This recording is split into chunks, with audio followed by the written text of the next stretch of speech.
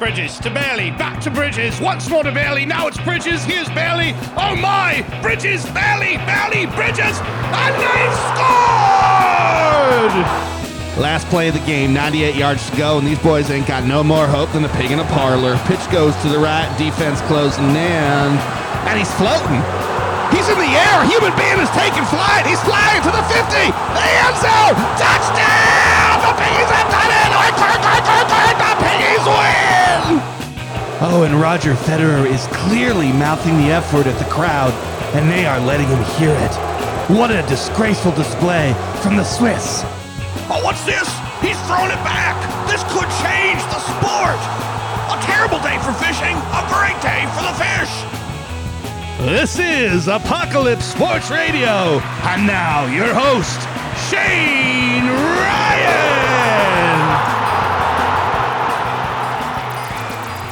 Episode number 15, this is Shane, Apocalypse Sports Radio. Delighted to have you with me. I hope you are equally delighted to have me with you in your home. I hope you're watching this with your entire extended family, grandparents, kids, wife, everybody. Hope you're gathered around your old-timey radio with blankets on your laps, just dying in anticipation for for today's content.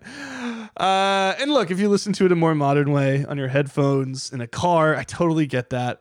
I just prefer the 30s Depression-era FDR fireside chat model for listening to podcasts. I think it brings the whole family together. Okay, look, this preamble, despite that nonsense, this preamble is going to be very short. I'm very, very happy to have Hannah Kaiser on the show today. Hannah is an extremely talented baseball writer for Yahoo Sports. She also covers a little bit of politics for them, and she has had a fascinating career. She's what we call in the biz a 10-tool journalist. And one of the rules is you don't describe the 10 tools. You never can, so I'm not going to get into that. But I will say that Hannah has been a food editor for Vice magazine. She wrote about culture and politics and sports for Deadspin. She worked for the commissioner's office in MLB. She was an author's assistant.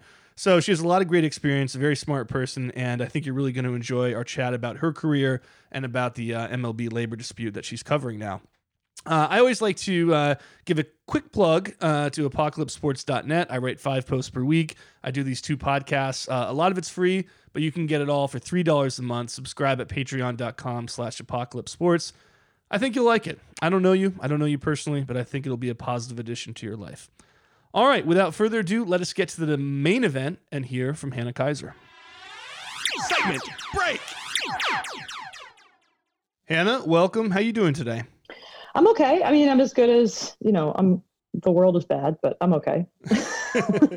Well, and you're in New York right now, so you're kind of in at least what used to be the epicenter of it. I think the epicenter is now moving to places like Mia, North Carolina, but have you managed to stay relatively healthy, relatively sane through this? Yeah, so I've been healthy. I'm very lucky to have outdoor space. So I'm on the sort of the upper end of how sane a person can be when they're stuck in a Brooklyn apartment for 3 months on end. It was weird. It does seem like it's getting better. So first was coronavirus, and then there've been all these Black Lives Matter protests. And one of the stories I did at the Black Lives Matter protests was talking to healthcare workers who were also protesting. And that was interesting for a lot of reasons, but also because I got a chance to ask a bunch of people who are on the front lines of COVID-19, is it getting better? And they say it is. So, good, so I feel a little bit reassured that the nurses, at least the nurses and doctors, at least those who showed up to the protests, say that the hospitals are a little bit less overwhelmed than they were at one point, and they are making progress on sort of treating people effectively. Yeah, it's nice to hear good news. And by the way, the cars that beeped right as you started talking was a very authentic New York audio. So I'm glad that happened. That is only the beginning. That is. We'll hear sirens, right? Yes, lots of sirens. You will absolutely hear sirens. Well, you seem to have a pretty cool thing going at Yahoo. And last night I was looking through your the stuff you've written recently, and at a time when almost everything I read tends to be awful, and sort of like disturbing, your story where you interviewed historians about I think basically the premise was like, if this is the end of civilization, will we know it? Somehow managed to be more disturbing in some subtle way that I can't quite describe than all the other disturbing things I wrote. But it was a really cool story, and I just wanted to start asking you about that because I know you have a history background. What was it like talking to these people who are like, yeah, we might not know we're in the end times right now? So I knew I wanted to look into that question in some way. I think my editors sort of didn't think I was serious, and that's exactly how it started. Was my editors were like, sports there's nothing really to cover right now. This was before all the labor stuff started happening, and they were like, if you want to write about the pandemic, you can. And I started sort of poking around a little bit. I did some smaller stories, and I kept saying, I was like, so really the thing I want to know is if this is the end of civilization as we know it, would we even know in time? And Patrick Wyman, who I interviewed for that story, has a podcast, or I guess he has a lot of podcasts, but he did one years ago that was called The Fall of Rome. That was great. And it was specifically, it didn't just sort of take a retroactive view. He attempted to sort of talk through what it would have been like to live through the fall of Rome. And so I knew that I wanted to talk to him. And then I have this ancient history degree. And in fact, the first sort of subject I studied in college as it pertains to the ancient Near East was the collapse of the Bronze Age and the mysterious collapse of the Bronze Age. And I did this big paper in college on the collapse of the Bronze Age. And so because I knew that there was two specific ways to get into it, I figured that would work out as a story. But it was really depressing. My editors really thought I wasn't serious. And that was sort of the interesting thing, was that I was like, I want to look at whether or not we know this is whether or not we can tell this is the collapse of the civilization. And my editors were like, sure, but I'm not sure why or how you would do that. And right, this is the only time that my history degree has ever helped in my journalism career, because it was helpful to know that but that's not actually a totally absurd thing to ask, that there are people who study these things. There are people who study collapse of civilization. Yeah. Well, your editor's skepticism almost proves your point, right? Right. You guys don't know what's going on. I love one quote from Wyman. He said, maybe they didn't know, quote, "Oh my God, the Bronze Age is ending. Get ready for the Iron Age." That made me laugh. That was great. But yeah, no, it was a cool story. And it's it registers. It's yeah, I mean, everybody lives through interesting times, right? There's probably always some kind of tragedy or impending thing, but now it's sort of maybe we should, maybe it would be good if we did think it was the end times, at least to impart a sort of a greater sense of urgency. Yeah. Yes. Yeah. That's right. That's what I was right. That's sort of what I was hoping to do, was this idea of I mean, this is not special to me, but sort of, I think people who study history, and in fact, all the historians I talked to for the story made this point that if you study history, you don't have quite the same hubris that how could this ever be the end? They're very aware that that things do end. And so I think, right, the idea that was really how I was feeling at the beginning of the lockdown, was this idea of everyone was sort of what will we do on our first day back to normal? And I was like, I don't know, man, this is why would it not be the pandemic that's the end? Yeah. So looking at what you being able to write stories like that, and you've written about the mental health issues in the pandemic, but also you're a baseball writer at Yahoo, and at somewhere like Deadspin where you worked before, it would be kind of normal to be able to write those two kinds of stories, but I don't see it as being that normal at a place like Yahoo or mainstream outlets. So talk a little bit about that beat, because it seems pretty great that you can go in both directions there working for Yahoo. Yeah, they've been really wonderful about that. So when I first interviewed for the job, one of the things that I made very clear was that, so Yahoo has great Olympic coverage. In fact, I went to the Olympics once while I was at Deadspin and hung out with Jeff Passan there a bunch, because I knew him from the sort of media. And so I knew they had great Olympics coverage. And so even when I interviewed for this job, and they were sort of we want you to come, they reached out to me when I left Deadspin, and they asked me to come interview for the baseball writer job. And I was sort of yeah, but I don't, I want to be able to do other things. And the thing that I told them was I'll take this job if you tell me I can go to the Olympics. Cause I was like, I'll burn out if I just do baseball Right. all the time. And so originally that was a big part of this. And in fact, I have flights booked to Tokyo supposed to leave next month. But that was like laid the groundwork a little bit, where I had sort of already talked to them about this idea of like, I want to make sure that I'm able to write about other things, whether that's other sports or anything else. And then Johnny Ludden, who is our editor-in-chief of the sports section, sports vertical at Yahoo, is particularly wonderful about this, and actually really encouraged everyone who covers sports to expand beyond that specific to the pandemic. We did a big writers meeting. I think they were especially receptive because I can't remember if I did this before or after we even had a meeting about it. Like the first week I was back in New York, I did a story on essential workers and what it was like to still be going to work when everyone else was at home. And this is going to sound almost needlessly self-aggrandizing, but that story did very, very well. yeah, great. And it was, I think, it was like far and away our biggest traffic story at the time. All right, that's plenty, Hannah. Come on, now you're just. But right. So I think a big part of it was like all these sports stopped, and I didn't really know what to do, and so I did this story on essential workers, and it did really well. And they were like, and something that Johnny has really emphasized to all of us in sports is that like the people who, I mean, Yahoo has great sports reporters. We have much better reporters than me in other sports. Even we have people who break huge news, and people who have been in.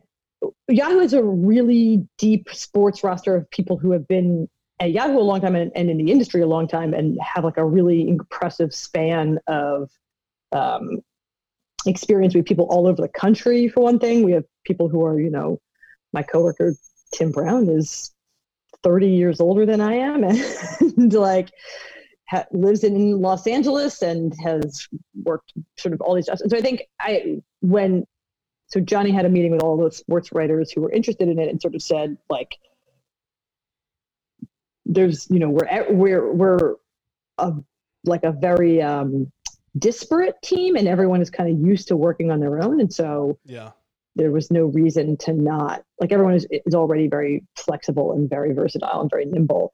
And so they kind of just said to do that. And then specifically, I guess I took them up on that offer particularly vigorously. And so they asked a couple of us, Shalise, who's another writer, did some work on parenting. So they asked me specifically to focus on mental health. Is what I was working up to. Well, that's great. And you can tell, I mean, even like your Civilization story, I mean, it has like more than 1,000 comments. So obviously this stuff is doing really well and people are responding. And I was just looking at some of the other stuff. Like you wrote, Mitch McConnell, this is a headline, Mitch McConnell is using baseball for dangerous political theater during coronavirus crisis. And my big thought reading that was like, she would never be able to do that at ESPN. Yeah. And it surprised me, to be honest, to be frank, like Yahoo seems like to me just as big as, maybe not just as big, but up there in terms of mainstream stuff. So it surprised me that you would sort of be off the chain to be able to do that stuff. I think they're no one ever gives me pushback on they're very good. No one ever gives me any pushback on the particular position I want to take. I think they are sometimes surprised that I would take such a strong position. Right. I think that's sort of interesting coming from Deadspin's Yahoo, because I think that they that sometimes people here are caught off guard that it doesn't, like, why would you? I feel very much sort of like, if you're going to take a position, take it as strongly as you can, and don't mince words, and don't like. There's no point in trying to sort of obfuscate how you actually feel. But when it comes to politics, that is not the prevailing mindset. That's somewhere like at the bigger places. Right. Yeah. So that's the thing. So I think that sometimes the people at Yahoo are a little bit like, have you read these comments? I'm like, no, I would never. Why would I read the comments? I'm sure they're terrible, but I don't care. Like, that was going to be my next question, because if you wrote something like that at Deadspin, you'd have a mostly favorable audience, and then Yahoo, I think it's just like, I'm sure there's a ton of great readers and also the vermin of the internet. I'm not sure there are a ton of great readers. I don't have an issue insulting our readers. Okay, good. Yeah, and that's something I miss about Deadspin is it is frustrating, I guess, a little bit sometimes to feel like positions that feel morally and ethically correct. Like I pretty much never read the comments on my own stories. Yeah. I read the comments on this would be a stronger point to make if I remember the specifics. We ran a first person piece from a white woman who's married to a black man who has a black son, and who I believe, I'm not even remember the sport, either just signed NFL or the NBA. I think it was the NBA. And this white woman wrote an article for Yahoo sort of about the protests that are happening and about this idea of encountering people who are surprised that her son was sort of so smart or whatever. Like it was a really nuanced piece. It wasn't just sort of like, hey, don't be racist. It was like really nuanced about this idea of like being white and being privy to the way that people feel about black people because they maybe don't know that this person is her son or whatever it is. And the comments, and I was like, all right, well, what a sort of heartfelt, impeachable piece. It's like, I don't know, it's just someone's experience. Yeah. And for whatever reason, I thought to read the comments and they were horrible. And I was like, are you kidding? Like, yeah. I was like, how are the comments on this piece? And it actually made me a little bit sad in the sense of like, Gawker Media, GMG, whatever you want to call it. Like the comment sections were not always great. I mean, and even just in my time there and certainly predating my time there, went through various iterations of how they were moderated and that sort of stuff. But if you did write something like that, I wrote personal essays while I was there, and I found the comments to be like genuinely heartwarming and like, it made me sort of sad for this woman who I was like, I wish, like, I was sort of sad in this way that I was like, oh no, like there's nothing, like, you didn't say, I was like, you didn't even say anything controversial. Like this person does not deserve, I hope she didn't read the comments. I'm also sure that she's like a perfectly strong, self-actualized woman who doesn't need me. But like, it made me sad reading these comments because I was sort of like, trust me, this is like a very upsetting pocket of the internet, Yahoo comments. If you read Yahoo and you're listening to me, like, I'm sorry, but like, fuck you if you comment on our site with this like racist bullshit crap. Like it's really terrible because I was like, this is not net, like this woman who wrote this piece, like, is she like it's she deserves something better even than neutral. You know what I mean? Like, oh yeah, no, she deserves to be praised, and she deserves to have like like you said, the nuance of what she wrote acknowledged in some positive way. Not even nothing. But she's not, like, when you look at the comments, it's not positive, it's not nothing, which would be bad enough. It's actually actively negative for some of the people.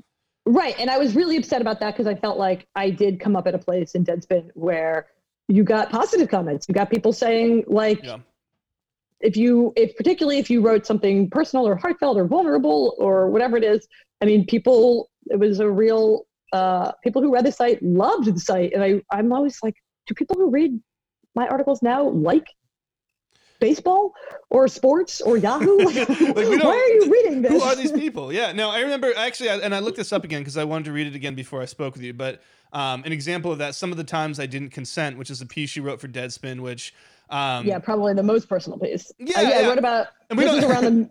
No, you go.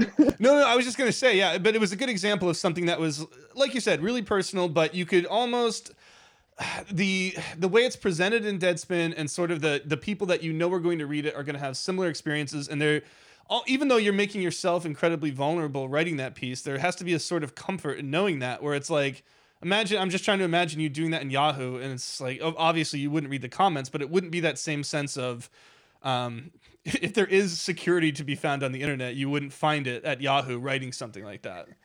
Right. And so that's definitely the most sort of like vulnerable piece I ever did. But even the very first piece I published in my job at Yahoo, my job at Deadspin I started that job the same month I got married, like a couple of weeks before I got married. And I wrote about the ambivalence I had around sort of what to do with my last name.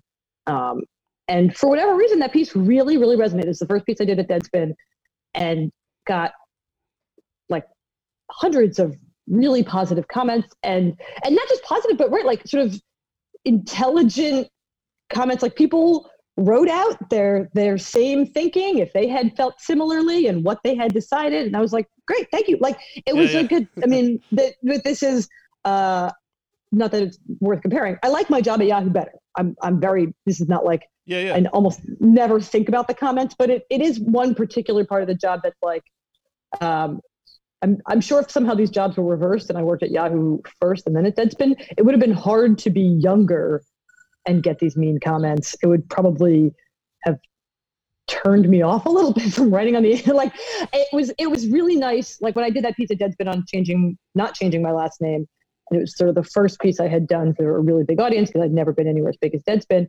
And I was like, oh, people appreciate when you are honest and revelatory or whatever. And being able to sort of bring this full circle, you mentioned like the Mitch McConnell piece. Like, it is helpful to have spent a couple of years writing at a place where people in the comments largely agree with how I feel about Mitch McConnell. Yeah, of course. It builds up a little bit of a thick skin, so you can then feel like, all right, whatever, I don't care about the comments at Yahoo. Yeah, well, I had a similar experience. I mean, when I started writing at Grantland, I think I was older than you were when you started at Deadspin. I was probably like 27 or so, and it was the same thing where the majority of the comments are going to be supportive. The people that are coming there for a specific reason. It's not like people are just finding it like it would be at ESPN or something.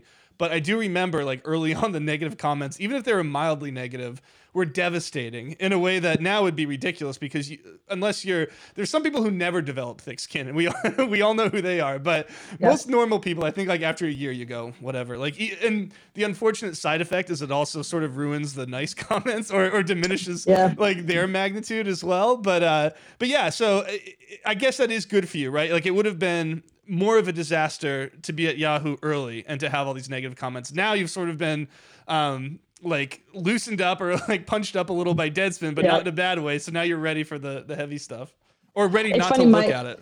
The only issue I ever have with comments is my parents read the comments, and I have spent years of my life, since dating back to probably when I started at Deadspin, which was 5 years ago, telling my parents, don't tell me what they say. Like my dad will call me and be like, you see the comments in your latest article? I was like, why? No, just don't. Like, I was like, Dad, if you have to look at them for yourself for whatever reason, you need to do me the kindness of never telling me that you've looked at them.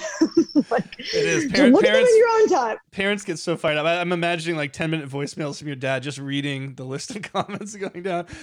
Jeff from Iowa says, exactly. Yeah. So let me ask you this. We talked about you were at least had a focus. I don't know if it was your major, but a focus in ancient history when you went to UPenn. That was my major. It was your major. I majored in ancient history. I took hieroglyphics as my language. So there is at least a chance at one point that you could have been either like a bookish academic or Indiana Jones or something different than what you became. How did you get from there to Deadspin? To Deadspin. Well. Or yeah, I guess like I'm sure Deadspin wasn't the first stop, but what was the path like into being a sports writer? So I was an ancient history major in college, like you said. I knew I always wanted, or not always actually, because I started college as an astrophysics major. So at one point I thought I was going to work I thought I was going to work in a laboratory and be a scientist, and I was like, my dream was to work at NASA. It pretty much went. The dream was to work at NASA, and then I realized that I'm not that smart, and I hate being in a lab. And so then the dream became to work for National Geographic. That was sort of like, the bridge publication away from academia. Was I was interested in astrophysics, and then I got interested in ancient history, and both of those things were fascinating to me, but seemed sort of very, very dry. Mm-hmm. And so I became obsessed with National Geographic, and I can't remember what the circumstance. I went and did an interview there in Washington D.C. I was like, I got to work at National Geographic. It'll be a way to sort of take this ancient history degree and apply it to like being a contemporary writer in a sort of pop culture type, more like media way. Here's a super naive question to interrupt you. Sorry, but does National Geographic have good writing? I actually don't know. I mean, do they have like feature stories and stuff? I don't know their deal. I think they do, but it was like a weird, it was sort of like a weird, like clinging to the fact that I had this history degree and I had to like find some way to put it to use. And so I felt like I always thought that was the dream. And then, but I like loved baseball and I've been a baseball fan my whole life. And my senior year of college, I took like one of those like fantastic writing workshop classes that you can only ever do if your parents are overpaying for a liberal arts degree, where you spend like the entire semester writing one feature. Right. And I wrote it about the Phillies and the Fanatic. I spent a lot of time. The Phillies were like weirdly fine with this. I like spent a lot of time there in the off season and like meeting people around the front office. And simultaneously, I like needed a job in college to like make a little bit of money. And I worked as an assistant. Throughout college, I worked as an assistant to various authors, which is like a weirdly great job. This is like a completely random plug, but look for like local authors and work as their assistant. This was like, people are always like, I didn't work at the school newspaper or anything when I was in college, and I didn't. I mean, maybe it'd be better to like, you know, work for your alt weekly, which doesn't exist anymore. But yeah, well, I had a friend who it's funny you mentioned. I had a friend who wrote a script about an assistant to an author, and like he's in LA and he does improv and stuff like that. And he wrote this movie script. And he got feedback from authors, and the most feedback he got was like, authors don't have assistants. We don't have enough money to have assistants. So, it's a real thing. Like they're actually, it's a real thing. Okay. I did this twice. So the first author I was an assistant to was this guy, Stephen Fried. So I think it actually probably how it worked was, it's weird that I don't remember this. This is how old I've gotten. I worked as an assistant to this author, Stephen Fried, who I think taught at Penn, and I think it was like an internship credit. So that one I didn't get paid for. And it was like he always had like 2 or 3 Penn students. And actually I met like one of my best friends that way. She was the other assistant. And that was through Penn. And then because I had done that, I got a job that actually paid as an actual author's assistant to Larry Platt, who was the editor-in-chief of the Philadelphia Daily News. And he had been the sports editor of the Daily News before he was the editor-in-chief, and he wrote sports biographies. So the first 3, he hired me to work on Jamie Moyer's biography, which is a very weird job. That's cool. And I stayed on for Stuart Scott's biography. I worked on a feature about the guy who founded And One and is now a high school basketball coach, and then they made that into a documentary. But so that was my like side job when I was in college, and somehow that combined with the time I'd spent at the Phillies and Larry, because he was the editor of the Daily News, gave me some Daily News sports clips. I did like a story on the Fanatic that ended up being a cover story, and it's like a perfect it's like a perfect job to have at that time. I mean, almost a perfect bridge. Yeah, right. It was like I had just sort of like I basically was like, oh, I remember like interviewing with him. I was actually like abroad when I interviewed with him. And I was sort of like, oh, you know, I'm like love baseball, but I'm an ancient history major. So I'm great at research and like, you know, but like would love to work on baseball books. That sounds like so much fun. And I knew the Phillies and I'm from Philly. So I knew the Phillies, and he was working on this Jamie Moyer book. And I was like, I love Jamie Moyer. I was a big fan. And so he hired me, and I worked with him. I ended up working with Larry for like 6 years, like into my adulthood, and I got other jobs and everything. But which is why I say it's like a weirdly great job to get if you're like a college student, because then it was interesting because it's like I never was sort of like, I need to be a sports journalist. I was sort of like, well, this is like a great research job. And then I really loved writing about baseball. And then because I had some access, I started writing about it more, and then I got some clips. And so then the very first job that I ever had at a college was at the commissioner's office, which was a weird jump to make. And yeah, I saw you worked for MLB, and before I read your Yahoo biography last week, I had no idea that you ever had that job. I had 2 different jobs at MLB. I worked at the commissioner's office. It was a seasonal job. And then I worked for BAM. I worked the night shift doing SNY and Yes, like homepage updates. Where I met my husband. Wow. Yeah. It was like that was like the worst job. Like I took that job because it was like, I guess at that point I must have been committed to doing baseball, because what a terrible job. It was 7 p.m. to 2 a.m. and it was just updating the like here's I wonder what it looks like now. Like if you go to Yes or SNY. While you're doing this, let me just say that while you're talking about Larry Platt, I Googled him, and it's also, you probably knew this already, but also the name of the guy who did the Pants on the Ground song for American Idol, which is the first Larry Platt you get when you Google him. So there's next time you talk to him, you can I'll tell him that. Yeah, let him know. The SNY website looks completely different now, so it won't make any sense. But basically I had this like horrible job where all I did was update the like little one sentence thing on the homepage that would be happening if there was like a Mets game. So like if you would go to like sny.com, it would be like, you know,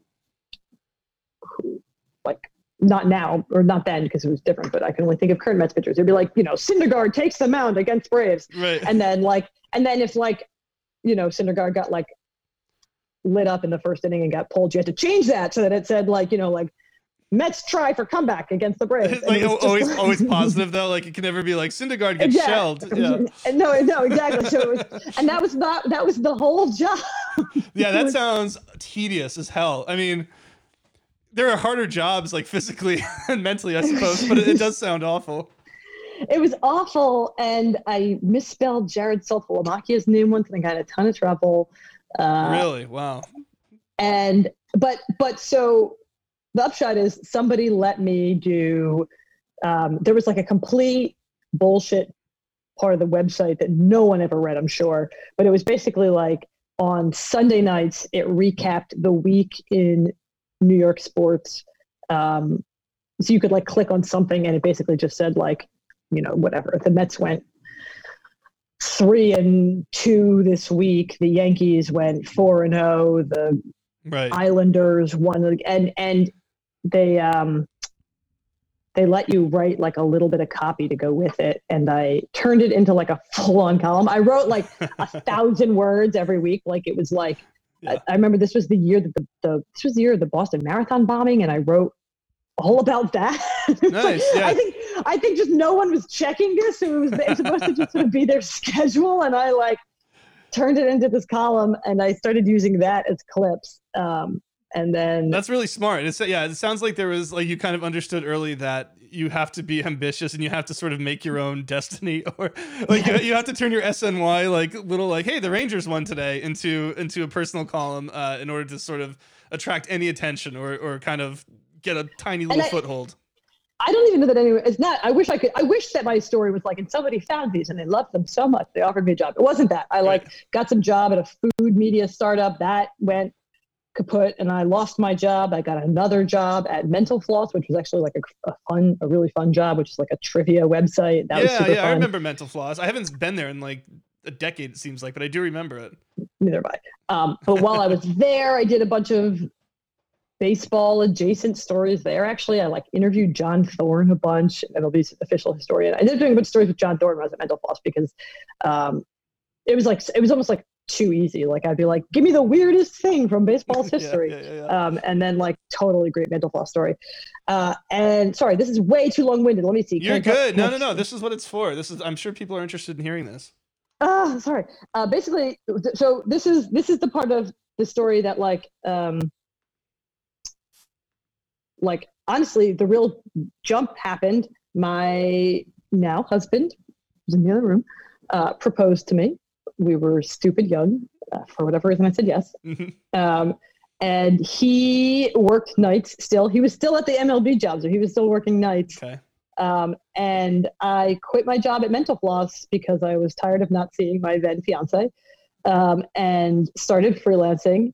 And I hated freelancing, and I was terrible at it. And I have an insane amount of respect for anyone who's able to make that hustle work for them, because I absolutely could not do it. And it was like deeply agonizing on my soul. And to this day, my therapist still references it. I like the idea that your therapist is bringing up the trauma. You're like, I'm over it. No, let's talk. Well, let's talk about the horrible freelancing period. She'll be like, remember when you were freelance? You were so unhappy. Oh, that's good. Yeah, like a perspective thing, right? But basically, Deadspin found me from some freelance articles. So I like quit my mental health job and I was freelancing. And somebody from Deadspin reached out to me and they asked me to apply for. Deadspin was launching a lifestyle vertical. Do you remember Adequate Man? Yes, of course. Yeah. So they were launching a lifestyle vertical and they were looking for people who had covered sports, but not just sports, who could sort like people. They were looking for people who knew sports, but who didn't want to write about sports because they wanted people to write for their lifestyle vertical. And so I got that job and then that kind of like weirdly went away. And then we just wrote about sports again. Yeah. Now it's interesting because you said earlier that you like your Yahoo job better. Deadspin takes on, I think, for people who have never worked there, but are kind of involved in the industry or just sports fans who are young, it takes on this sort of huge sort of presence in our heads because it's such a, it sucks that it's not around anymore. It's a place, it's really the only website I think I would go to other than ESPN where I would actually just type in the URL of the, rather than just finding stories. And it's, like I said, so sad that it's gone, but we have no idea what it was actually like to work there. So I'm curious about that. I mean, what was it like to go into the Deadspin offices? Was it a fun job? Was it a good job? What was that experience like? It was fun. It was fun. It was not, it ended up being not the right job for me. And I mean, it's funny because it's like, I started at the sort of non-traditional outlet, and then I went to a much more traditional outlet. And so I had like it's like a sine curve, your career. Like you started at the x-axis, then you went wild. Then it was like Vice, which is still, and then back to Yahoo. Yeah. And so I think what was always missing, and it was actually much harder for me to leave Vice because I hadn't been there that long, and I really, really loved people there. And so it was like tough to leave. But the reason I left Vice, which is sort of relates to sort of why I'm happier at Yahoo than I was at Deadspin, is that like I didn't want to just be a blogger actually in the end. Like it was a really great job and it was like a lot of fun and I got some like really, really fun clips, but I think that's why I went to the Olympics when I was at Deadspin and I think I referenced that already, but like that experience, I was sort of like, I want to do this all the time. Like I want to go to the sports. I want to well, it's more active, isn't it? I mean, it's a difference. You're seeing things, talking to people. I did a Golf Digest story during the pandemic, like a month ago, after talking to nobody, related to my actual job, to journalism. And it was this 15-minute interview with some guy who was doing well on the Arizona, some minor desert tour. And the idea was like, oh, he's the best golfer of the pandemic because they didn't shut down this tour. But just that act of talking to somebody and writing the story was uplifting. So I kind of think I see where you're coming from. Like blogging can be a very isolating, private experience. Yeah, like it was definitely like a lot of fun. And it was like, I think I like sort of quite literally like grew out of it. Like I did it for a little while and then I was like, okay, I'm ready to be there. I want to I want to go and kind of actually cover the things and learn more than I can know reading. And also, I mean, it's sort of right. It's interesting. I don't know. This is not an intentional dig on Deadspin or anyone there, but like I've only done this job for a year and I feel like I know all these beat writers now and I spend a lot of time with beat writers and I have a level of respect for them and a level of like, I think they're better at this than I am. Like I just sort of, I'm glad that I got beyond Deadspin because I remember being there and feeling like the idea of sort of waiting for something ridiculous to bubble to the surface and then poking holes in it is an important, so it's an important service and like it obviously was like a popular service and it's also just like a really smart business model. Honestly, like seems much more sustainable than actual beat writing and it's a shame that it didn't survive because it's like that's a cheap way to get people to read. Like trust me, Deadspin was hugely popular. Everything I wrote there did monster traffic compared to what I'm sure a game story does and also was much cheaper. So from like a management standpoint, insane that people people should invest in that model. I wish they wouldn't. I wish they would pay us to be on the road to cover baseball games, but definitely. But that is to say that, like, now that I do this, I remember being at Deadspin and feeling like, oh, fuck those beat writers who are like slavish to the team or whatever. And now I have this job and I see beat writers all the time, and I go to cities and I think like, oh my God, you know so much and you've been here so much time, and it's so hard. And there's like the idea of it being a grind sounds like a cliche, but it's true. It's a real grind. And like, I now have friends who, can talk about like what the 2012 Orioles were like, and to a degree that, like, I'm sorry, but like no one who ever wrote on a blog will know. And it's it's like someone should have that knowledge, and it's really valuable. And I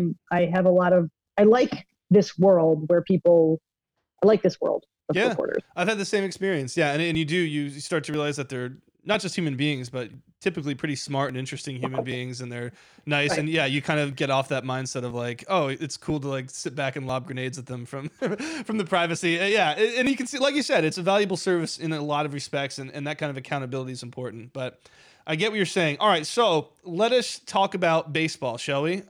Yes. This is an anti-owner podcast, just so you know, just so you're prepared for what's coming. I know it sounds like you were kind of a mole at the MLB commissioner's office way back when, and now you've turned. But no, we talked a lot about this, but I think one thing I keep going back to, it seemed like a footnote at the beginning, and now it seems to increase in importance all the time, is this March 26th agreement that they signed. And maybe if we can you explain that to me? What are the important parts of that agreement and how it's coming into play now on this ongoing debate of who has the leverage, who can do what, and it all goes back, it seems, to March 26th. Yeah, so this is like totally my wheelhouse and the shit that I find the most fascinating. I really love labor stuff. I was on the bargaining committee at Vice, which was we bargained our labor contract for the union there, and so I knew, like, even starting at Yahoo, I knew I wanted to cover labor. So lucky me, now I get to cover it all the time. I'm ready to stop covering labor and start covering some baseball. Yeah. But in March 26th, this was like right after they shut down the season, and back when we had like virtually no idea what was going to happen with anything. They seemingly without any trouble. In fact, looking back, it was suspiciously a smooth process to get this contract signed. And it was basically sort of like, they had to put something on paper. But at the time, it seemed the biggest deal was that they were going to give players a year of service time, even if there was no season, which was like a big sticking point. Mm-hmm. But there are a couple key things. So basically, that contract says that players will be paid prorated salaries for however many games end up being played. Now, it says a bunch of other things. There is a very key part of this contract, which went wildly overlooked at the time, which is that technically the season cannot start until a series of conditions are met that were never going to be met this year. Like, the section 1A, I'm actually not totally sure if it is that, but basically the very beginning of the contract says, like, we're not playing baseball again until there are no bans on mass gatherings, no bans on travel. Like, okay, there's no coronavirus, basically. It doesn't say that, but like, and that's obviously not reasonable, right? And it basically says, like, that's the condition under which the season can start, or Rob Manfred himself, the commissioner, can start a season. So basically, does it give him an out? Is that the ultimate thing? Does it give him the ability to just nix the season entirely? Exactly. It basically the contract says, like, Manfred has to overrule these conditions, which are impossible to meet. Right. In order to sort of start a season this year. And so the issue now is, and it does, it does talk about economic feasibility, and the players and the union, and so the players and the league will meet to discuss all these other things. It also sort of says a bunch of things that matter very much in terms of the actual sort of like legal proceedings. It says things like the commissioner's office has to give the Players Association a copy of the schedule and they can give them feedback within a span of 72 days or 3 business days or 72 hours, something like that. Mm-hmm. So there is like a lot of procedural stuff laid out about how discussing a new contract will go. But basically, since then, the union has said we're not agreeing essentially to even negotiate a season. Yeah. That we are saying that contract is the contract, and under that contract you have to pay us prorated salaries. So basically the league cannot force them to renegotiate the pay part, because there is already an existing contract that covers this time period. It covers this 2020 season, and how do they get paid in 2020? They get paid prorated. And so what we've seen sort of since then is that the league keeps proposing salary structures. The same thing with different. Yeah, well, yes. They keep proposing salary structures, but what they're essentially proposing is a new contract. They're saying, like, scrap that contract. There's a new contract, and the Players Association, rightfully, is sort of saying that, like, well, we can just not engage with any of that because, like, we already have this contract. Now, to me, what was like very, very interesting was the sort of the 50 game bluff by the owners, because basically the owners were like, fine. We were like, cannot convince them to discuss a new contract. Right. So what can we do under the terms of this existing March 26th contract? And what they realized is, well, you know, if we only want to pay them $100 and they make $5 a day, like, we could pay them for only 20 days. Right. Yes, 20 days. Yeah, right. You got it. That's good math. Yeah. Exactly.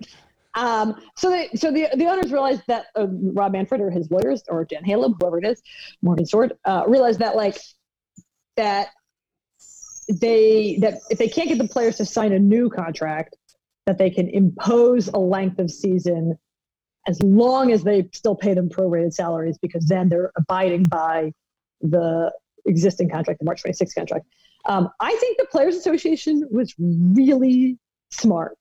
Honestly, like they've made disastrous moves in the past. They're not always the best, most savvy in how they handle messaging, but I actually think that sort of calling the league on this bluff was really, really smart. They were basically like, okay, because there's language in the contract that says that they have to make a good faith effort to play as many games as possible. And that's what I was going to ask you about. Is that in there, that idea that, like, if there's no good reason not to play 90 games versus 50, you can't just say 50 games because you want to save money? Is that Look, I'm pulling it up, so that's what I'm looking at. Let's now. get deep into the legalese here.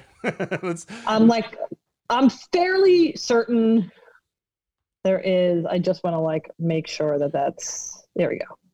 Here's my copy of it. Can you open Google Docs so I can control FU, because I'm not going to read through this entire contract right while we're doing this podcast. I believe, yes. So I know that there is, I'm like almost 100% sure. I just want to have the. Yeah. And so Manfred's here idea. We go. Okay. Yes. Here we go. The Office of the Commissioner will construct and provide to the Players Association as promptly as possible a proposed 2020 championship season and postseason schedule or multiple schedule options, using, here's the important part, best efforts to play as many games as possible. Now, this part might actually allow them to get out of it, while taking into account players' safety and health, rescheduling needs, competitive considerations, stadium availability, and the economic feasibility of various alternatives. But there is a clause that says, yes, they have to provide you a schedule that uses, quote, best efforts to play as many games as possible. So the Players Association was like, great, show us your schedule. Very unsubtly was like, and if we don't think you use the best efforts to play as many games as possible, we will grieve this to an arbitrator. Right. And I think that was a really good bluff. I think that was like a really, really smart bluff, because they were essentially saying like, they kind of checkmated the league in a way by being like, you said you were going to do this. You said you were going to impose a schedule. And if you actually want to do that, like, we'll back off. We'll let you pay us only 50 games worth. Yeah. Well, and tell me if this is right. My impression was that nothing has pissed the owners off more than that, saying, okay, look, if you're just going to dick us around, pardon my French, like, if you decide on a 50-game schedule, that's great. You tell us, we'll come play, and then we're going to file the grievance. And I think then you saw Manfred come back and go, actually, I'm not sure if we're going to have a season, which I thought was nonsense. Everybody's kind of covering it like it's not nonsense, but it seems sort of like he said before there's 100% going to be a season, maybe realized retroactively that he kicked some leverage out by saying that, and now is trying to reverse it. Am I wrong about that? Or... Yeah, I mean, I think that's sort of part of why that was a smart move for the PA, because Manfred had already sort of put himself on the hook and said there's going to be a season. And so they were like, hey, let's see your season. I don't actually know. I'm not super well sourced at ownership level. And so I don't know this for a fact. I think that there was probably some dissension on the ownership side in which they were like, yo, Rob, why did you get us on the hook for this? Right.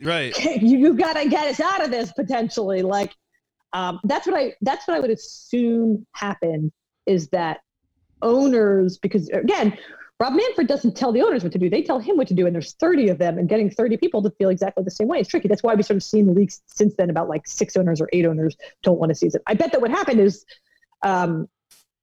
Manfred said there's 100% going to be a season, and the players were like, cool, then we are going to sue you. Then the owners were like, you need to walk back that 100%. Right. Like the Pittsburgh Pirates owners, like, I don't need a season. Yeah. They're like, we don't want to be on the hook for this lawsuit. We didn't realize that was like, I think, I mean, there's a really interesting, and we probably won't ever sort of we'll never fully know what happened behind the scenes, but there is a really interesting sort of thought experiment around this idea of like, the PA there's like 1,200 players, and then there's like 30 owners. And so you're kind of always dealing with the people who have all the power in the negotiating room do then have to relay that to their constituents, and their constituents have to sort of make known what they want. And so, for instance, I don't know how credible this is, or how much this is just sort of a storyline or a rumor, but the idea that like, Tony Clark knows that that they were going to have to renegotiate this contract if there were no fans, but he had already told the players they were guaranteed to get their prorated salaries. So now he's got to hold to that. Like there's always an element of like, it's not just what's happening in the negotiating room. It's also what's happening as you're sort of relaying, you're relaying stuff back and forth to your constituents. And so if the owners told Manfred and Halem and the lawyers, the owners were like, I'm not paying a penny more than whatever it is, and you got to figure out a way to get that done. Yeah. Then they kind of do have to be like, oh shoot, if we play this season and they sue us and we lose the grievance, it'll cost us much, and then I'll lose my job because I didn't make good on the promise to sort of keep costs this low. So I think that's sort of an important part of it to remember, is that like, in labor negotiations, I think if something seems completely unreasonable and out of left field, it's probably because somebody realized that they had given too much ground. That they were not going to be able to make good on that. It's not just that they are dealing with the other side, that they're also dealing with the people that they represent. And they were like, oh shoot, I might have given too much. And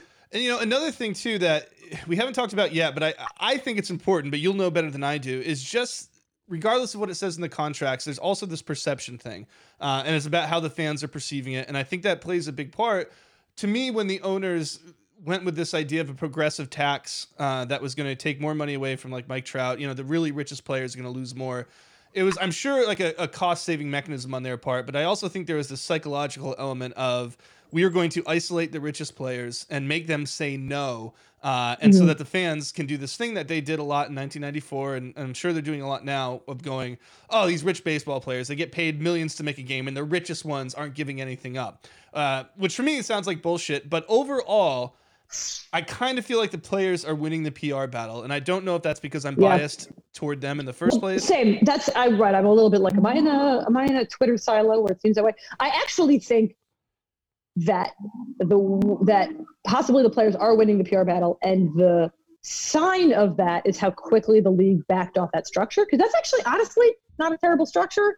And like, yeah, if the league didn't even think that sort of sliding scale structure in which the people who made the most sacrificed the most, if they didn't think that was a winning strategy, like enough to even sort of propose it a second time in a slightly different way, then I bet they do feel like they're losing the public, because that was a good, like, of all the I'm not on the owner's side or whatever, but like of all the stuff they sort of levied or attempted to levy, like that seems like the most sympathetic, and they abandoned that one really quickly. Right. Yeah, exactly. But it's also ironic in the sense that like it's a progressive tax basically, and I bet all of these owners in real life would would find that to be the worst possible thing. I know. Like if the government were to do that to them. Well, yeah, and so you are getting the sense that I know it's kind of tough to put your finger to the wind, but it's not quite like 94, is it? Like the players are doing a little bit better here. I think they are. The problem is whether or not, and this I don't know because I just don't sort of have like the historical perspective to see how this will play out. I think they're doing pretty well in terms of like, I think they're going to get prorated salaries or something close to it. I think they found a hard line that they can hold, that they have legal standing for, that they can get players to buy into, that they can get players to promote to the public. And so in that sense, I think they're doing a really good job. The issue is whether or not they are pissing off the ownership and the league sort of lawyers to such a degree that this is going to be just even like worse. Pull the plug out of spite. Yeah. Right. Yeah. So right. Exactly. I sort of think, and that's a really unfortunate, that is, I say that not to make the players culpable. I say that to emphasize how culpable sort of the owners are, which is that like, this is true of almost, this is like a sort of a blanket labor statement, which is that like, the owners always have the ultimate leverage. And so you can make the best, strongest, most solidarity and legally sound argument you want. And if your manager is going to hold it against you that your argument was better than his, that's a problem for the industry. And so that's sort of where I feel like baseball is right now, is like, yeah, I think the players are winning this fight. And that seems good and great and deserved and about time. But my fear is that the owners will hold this win against them in 2021. And that's super troubling. It's super troubling from a baseball standpoint, and it's super troubling from a labor standpoint. You shouldn't get to both make your arguments, hire the best lawyers, and then also, penalize the industry and the fans and the labor if the labor beats you. That's right. Yeah. And you and I being in media, we've been through that a million times. Hannah, you've been very generous with your time. Let me ask you one more question about a story you wrote a week ago where you talked about the employees of these teams. So we're not talking about the owners, we're not talking about the players, but we're talking about the people who potentially could suffer the most. And you already have owners talking about layoffs within clubhouse staff and things like that. What did you find talking to the people who are kind of caught in the middle of this and whose job security might actually be like very, very fragile right now? Yeah, this was really interesting. So this is, there are endless numbers of stories that could be done about people who work in the baseball industry, because there's concession staff, there's like the stadium staff, there's and those people are unionized, but they're outsourced, whatever. So there's a lot of, I'm saying all that as prelude to saying this is specifically people who work for Major League Baseball, the commissioner's office, jobs like I had, or for teams. So front office employees, marketing employees, analytics employees. And they are very frustrated and very scared. I wanted to get a sense of, are they worried for the future of their industry? Like, if will baseball wither and die and then they'll have no marketable skills? Right. And certainly that, a little bit to an extent. But even more, they're just like,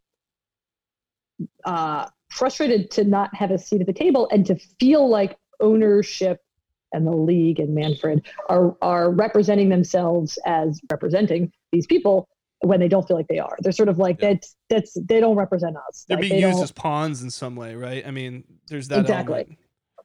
But I actually, to sort of go back on something I just said, like I thought was really sad was that everyone I talked to works in like a desk job or like a white collar job. They were all like office employees.